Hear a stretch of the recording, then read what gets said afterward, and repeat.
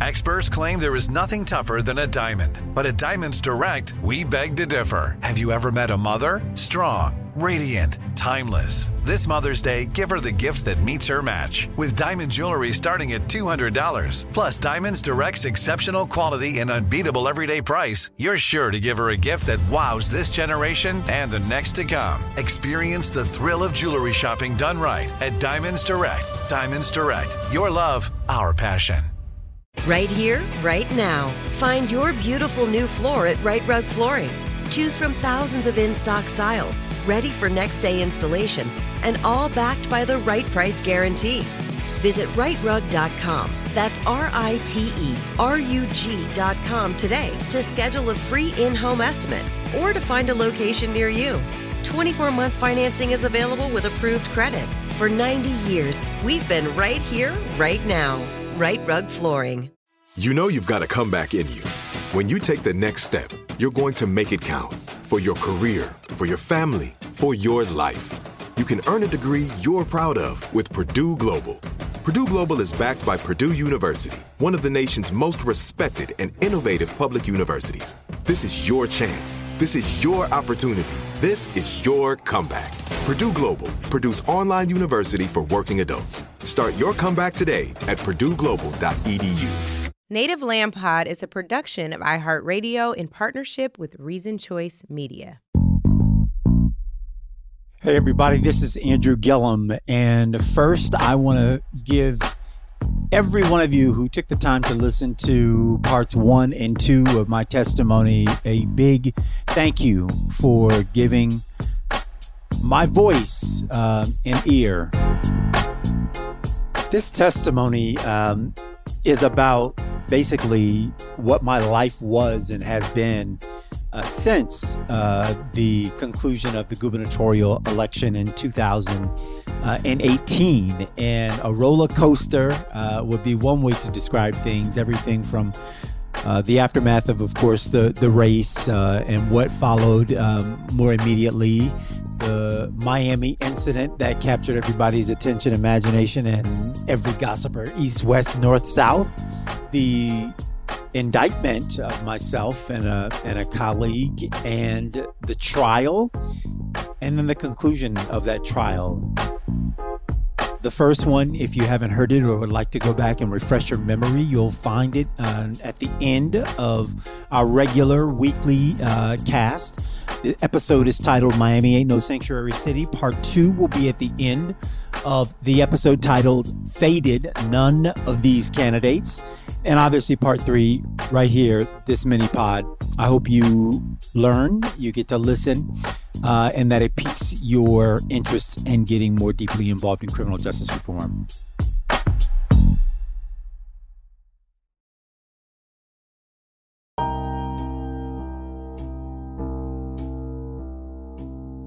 We walk into the courtroom. When the doors come open, I hear an audible gasp in the room. And I look around because I'm surveying, one, to make sure my family did not show up and they hadn't snuck in there. But as I survey the room, there's journalists everywhere, journalists in the jury box, in the stand, there are people and whatnot. It is a real spectacle. But the gasp was that they noticed as I walked in that I was sort of hobbling in. And I think they were seeing that I was chained in this way. And my pastor, I see him sort of stand up and look over, and I see him start to say some words audibly, but I'm not sure what he's saying, but I'm pretty sure he was complaining about, well, why is he this way? And the only thought I had as I walked was, thank you, Jesus, there are no cameras. No one will ever see me this way. They can describe it, but my kids won't ever see these chains. That was the biggest source of embarrassment for me, because I remember back to that story of me telling you all that I never wanted to make my mom cry for me getting in trouble. That's all I could think of was her seeing me. So they weren't there, and we go through the proceedings, and the judge says, this is the United States of America versus Andrew Gillum. I've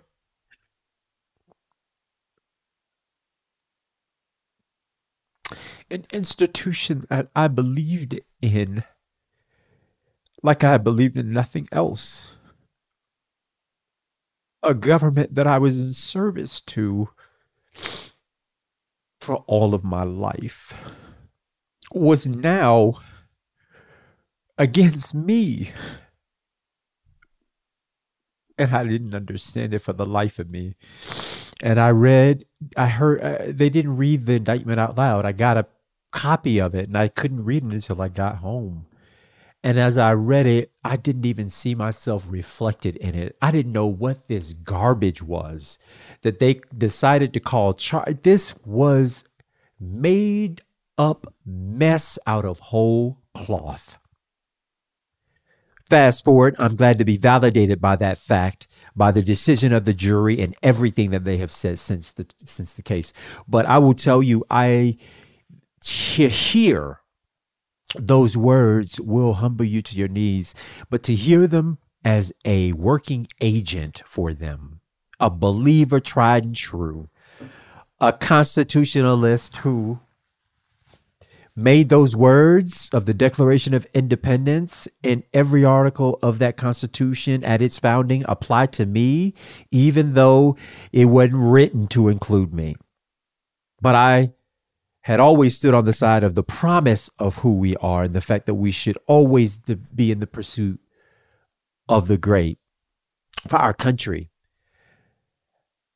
The next several months were just pure hell, y'all. You know it. We all had check-ins at different times. I mean, I had chosen to focus exclusively on preparing myself for this trial upcoming. And I mean, I'm working I stop sleeping, I can't go through every day and whatnot, but to sit there and to hear these FBI agents, the undercover ones particularly, who I had gotten to know and befriend, there was something valuable to me in watching them on the stand as they were questioned, and they say, yeah, well, for 2 years we tried to get to know them. Our goal was to get close to him such that he would feel comfortable with us.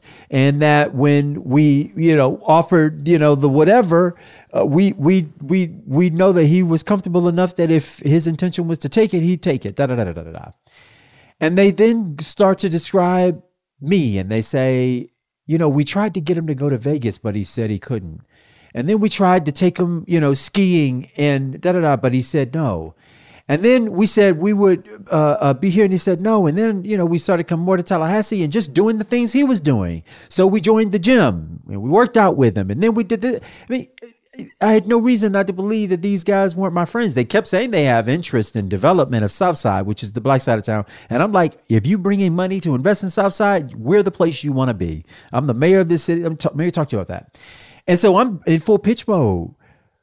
And over the course of our relationship, our friendship, and what clearly was not a friendship, but then they tell the jury and the lawyers in response to the question, we had to get to a place where we stopped trying to bring him places and then just figure out where he's going to be, and we'd be there too.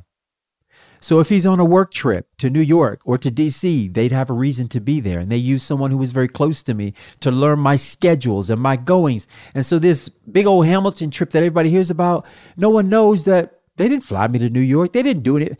I was going to be in New York for work. They just happened to want to hang out since we were all going to be there at the same time. They manufactured a whole situation because they needed to be around me. And then they talked about the arc of mimicking, which is we start to get to know this guy well enough so we start to mimic the things that he's interested in. We reflect to him that we're interested in these things. So all this kind of thing. I needed to hear all of this, y'all, because I needed to know that I wasn't crazy. That I didn't walk into a bunch of terrible situations. These men gave me a real life example of what it felt like to be hunted. Unfortunately for them, my lawyer was able to get them to say, and after all you did, you read his emails, you went through his text messages, his voicemails, you all were on him for 8 years. Did Andrew Gillum perform as you would have expected an innocent elected official to have responded? Yes. Did he do everything that you would want a good public official to do by resisting? Did he ever take anything from you? No. Did he ever ask for it? No. And what they're very clear about is they expect me to do something for them in exchange for them giving me a campaign contribution. I reject it. I cut contact and have no other conversation with those fellas again until the government forces me to have a conversation through this. Again, in the spirit of being hunted, I come to realize that now they're investigating my campaign for governor because a black man can't raise 50 plus million and be not on the take. And they come up with a whole story around me extorting and setting up ways to pay myself for this and the other. Unbelievable stuff. It was the most disastrous and disgusting set of lies I'd ever have to listen to, y'all. But the worst of the lies that I had to listen to were the FBI investigators who sat there, put my children's name of their school where they attended, to put their social security numbers projected in a courtroom without the care to take them out, to black them out, to put my wife's most intimate whatever in communications and exchanges and everything else up there with no care for us as humans, as people, to say that I was living beyond my means because I was sending 3 kids to private school while I was a public official. By the way, a total and complete lie. My children were all of daycare age during this period, and the money that we were paying was their school tuition. But I'm sending my kids to private school, and you told this jury that I was living beyond my means because I was paying a church dues, some membership dues to a church. Not one piece of evidence did they enter into this trial to support their claim. It was completely and wholly the story that they made up and told themselves without the ability to prove it before a court of law. But they could disparage me. They could embarrass us. They could throw us out there like we didn't even matter as humans. But nobody has ever written about what was the genesis of this FBI investigation. When did you all decide to send FBI undercover agents to get on Gillum? What actions had he taken prior to this that would suggest that he would be susceptible to a bribery charge or anything? What's foundationally there that got y'all here? No one has written this story about the FBI agent in charge of this investigation.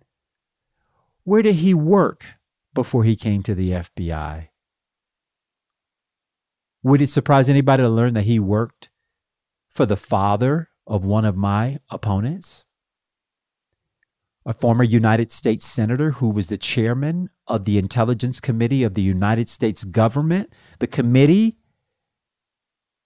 that is responsible for the most clandestine operations of this country, but also to include the FBI. The person worked for the father of someone who I was running against for governor.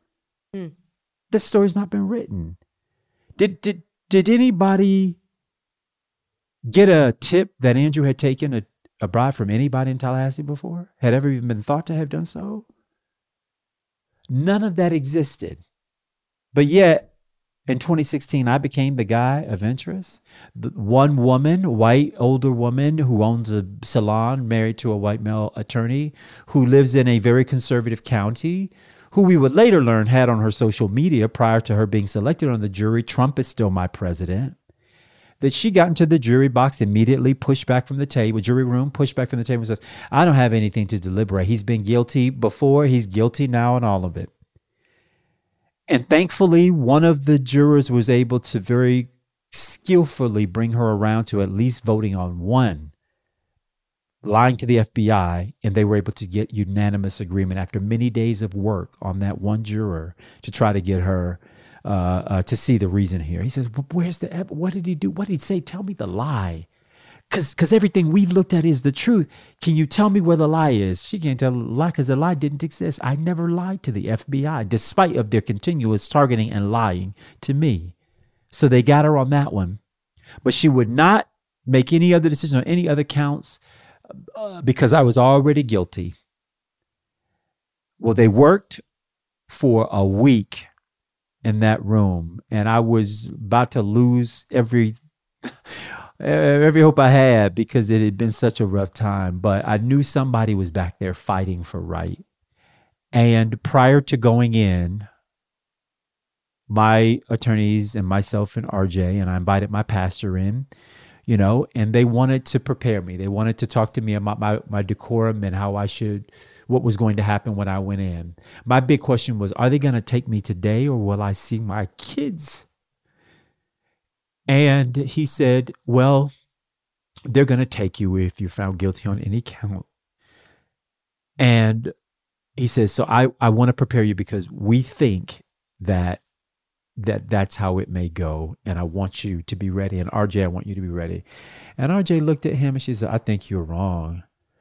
I think he's not guilty on all of them. And I think that's what was taking so long. And I looked at this woman like, I don't want you to be deluded because that will hurt a lot if we leave this room and you're not ready for that possibility. I don't want that. So I had told myself to gird up and just be ready for that verdict so I don't have a reaction. And just as we are finishing up the prayer, right, we believe in God and we submit this to you and we know you got it. I want to admit in that prayer that I was not all the way honest because I wasn't convinced and I hadn't left it in his hands until RJ grabbed my hand and held it in clutch as we exited our conference room. And I got chills over my body and something came into my spirit that said, I don't know how God's going to do it, but he is going to work this out. And I took my seat. And when the judge comes in and he asks them if they had reached the verdict and they say yes on one and not on any of the others, because we got this holdout over here, I stand. This is the piece I've seen on television 1,000 times. So I know that everybody stands up. And they ask the jury on the verdict, what had they decided? And I stood and I faced the jury. And the four persons said, we've unanimously agreed that he is not guilty on count one, lying to the government. This is the one my lawyer told me to be prepared for. And I couldn't respond emotionally because I wasn't sure exactly what was supposed to happen, but I heard my wife and my aunts gasp and their thank you, Jesus, and their praise. And it just came undone for me because I was overwhelmed. But I have to tell y'all, after that day, I started to decline into this space where anger took over every part of me. I was so mad. I couldn't take calls of congratulations from all the places they were coming from because I didn't want to answer the phone and sound ungrateful for what God had given me. After the indictment, my local bank that I banked with since I was 23, who underwrote the cost of my home, I got my first home loan through, sent me a letter after I was indicted telling me that after a random review of conditions of our membership, we've decided you don't meet them and you've got 30 days to close all your accounts. People who I have been there for without ever being asked, who disappeared. I'm thankful for God helping to remove those things from my life that I could not.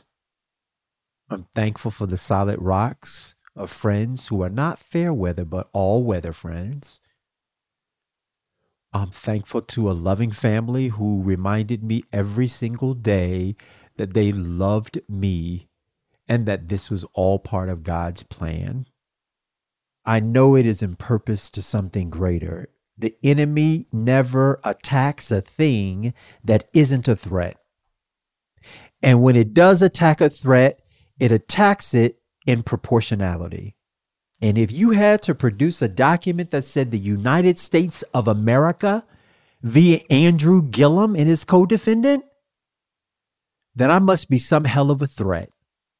That through the full force of the government, their lies, their disgusting lies, the ruin and wreckage that they left behind and didn't so much as apologize for. You tried to kill me, put me in the ground. You missed. And I hope that part of the plan that God has for my life is the leveling of governmental institutions that abuse their power to go after who they have determined to be their enemies. There is real racism in the system, y'all. There's real stuff that has to be dismantled about this thing. And I can't wait to be about that work even more. If you are a federal prosecutor and you go to a grand jury and you lie to them to get an indictment, you should be held accountable for having lied. If you're the federal government and you bring suit on an individual and you lose, you should have to pay the $1 million that I still owe in attorney's fees. You do it in civil cases. If someone brings a frivolous lawsuit, they get their money. Not here. So you leave me in wreckage and then you don't have the decency to apologize. The system has got to be leveled and changed, because while I have a microphone and I can talk about what my experience is, there are people who are voiceless and nameless. We can't call them today, who have seen far worse. They're sitting in prisons not because they're guilty, but because they couldn't afford a defense. They're not there under indictment because they did something wrong, but because somebody had determined that they needed to be taken off the playing field. If a government can do that to you, and we know it can, then we got to be courageous enough to stand right back up against them and level the systems that were designed to do exactly what they do. First and foremost, I want to live for my wife and for my children. But if God puts breath in my body, I'm committed to doing His work, His way for the rest of my life, because I believe that I was put on this earth for a reason. And I don't know all the reasons yet, but it certainly wasn't to leave me desolate, poor, in despair, and locked up somewhere. He didn't do this for that. I know that much. So I believe what He says about me and not what they say about me. Thank y'all.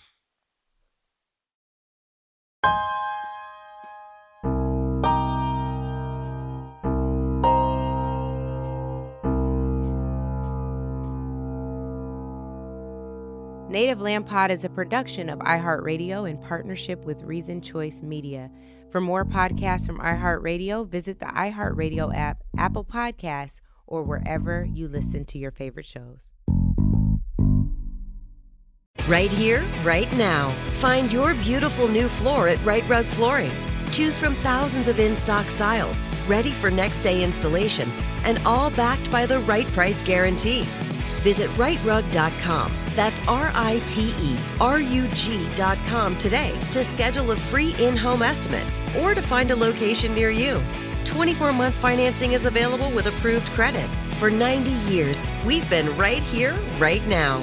Right Rug Flooring. Step into the world of power, loyalty, and luck. I'm gonna make him an offer he can't refuse. With family, cannolis, and spins mean everything. Now, you wanna get mixed up in the family business. Introducing The Godfather at ChumbaCasino.com.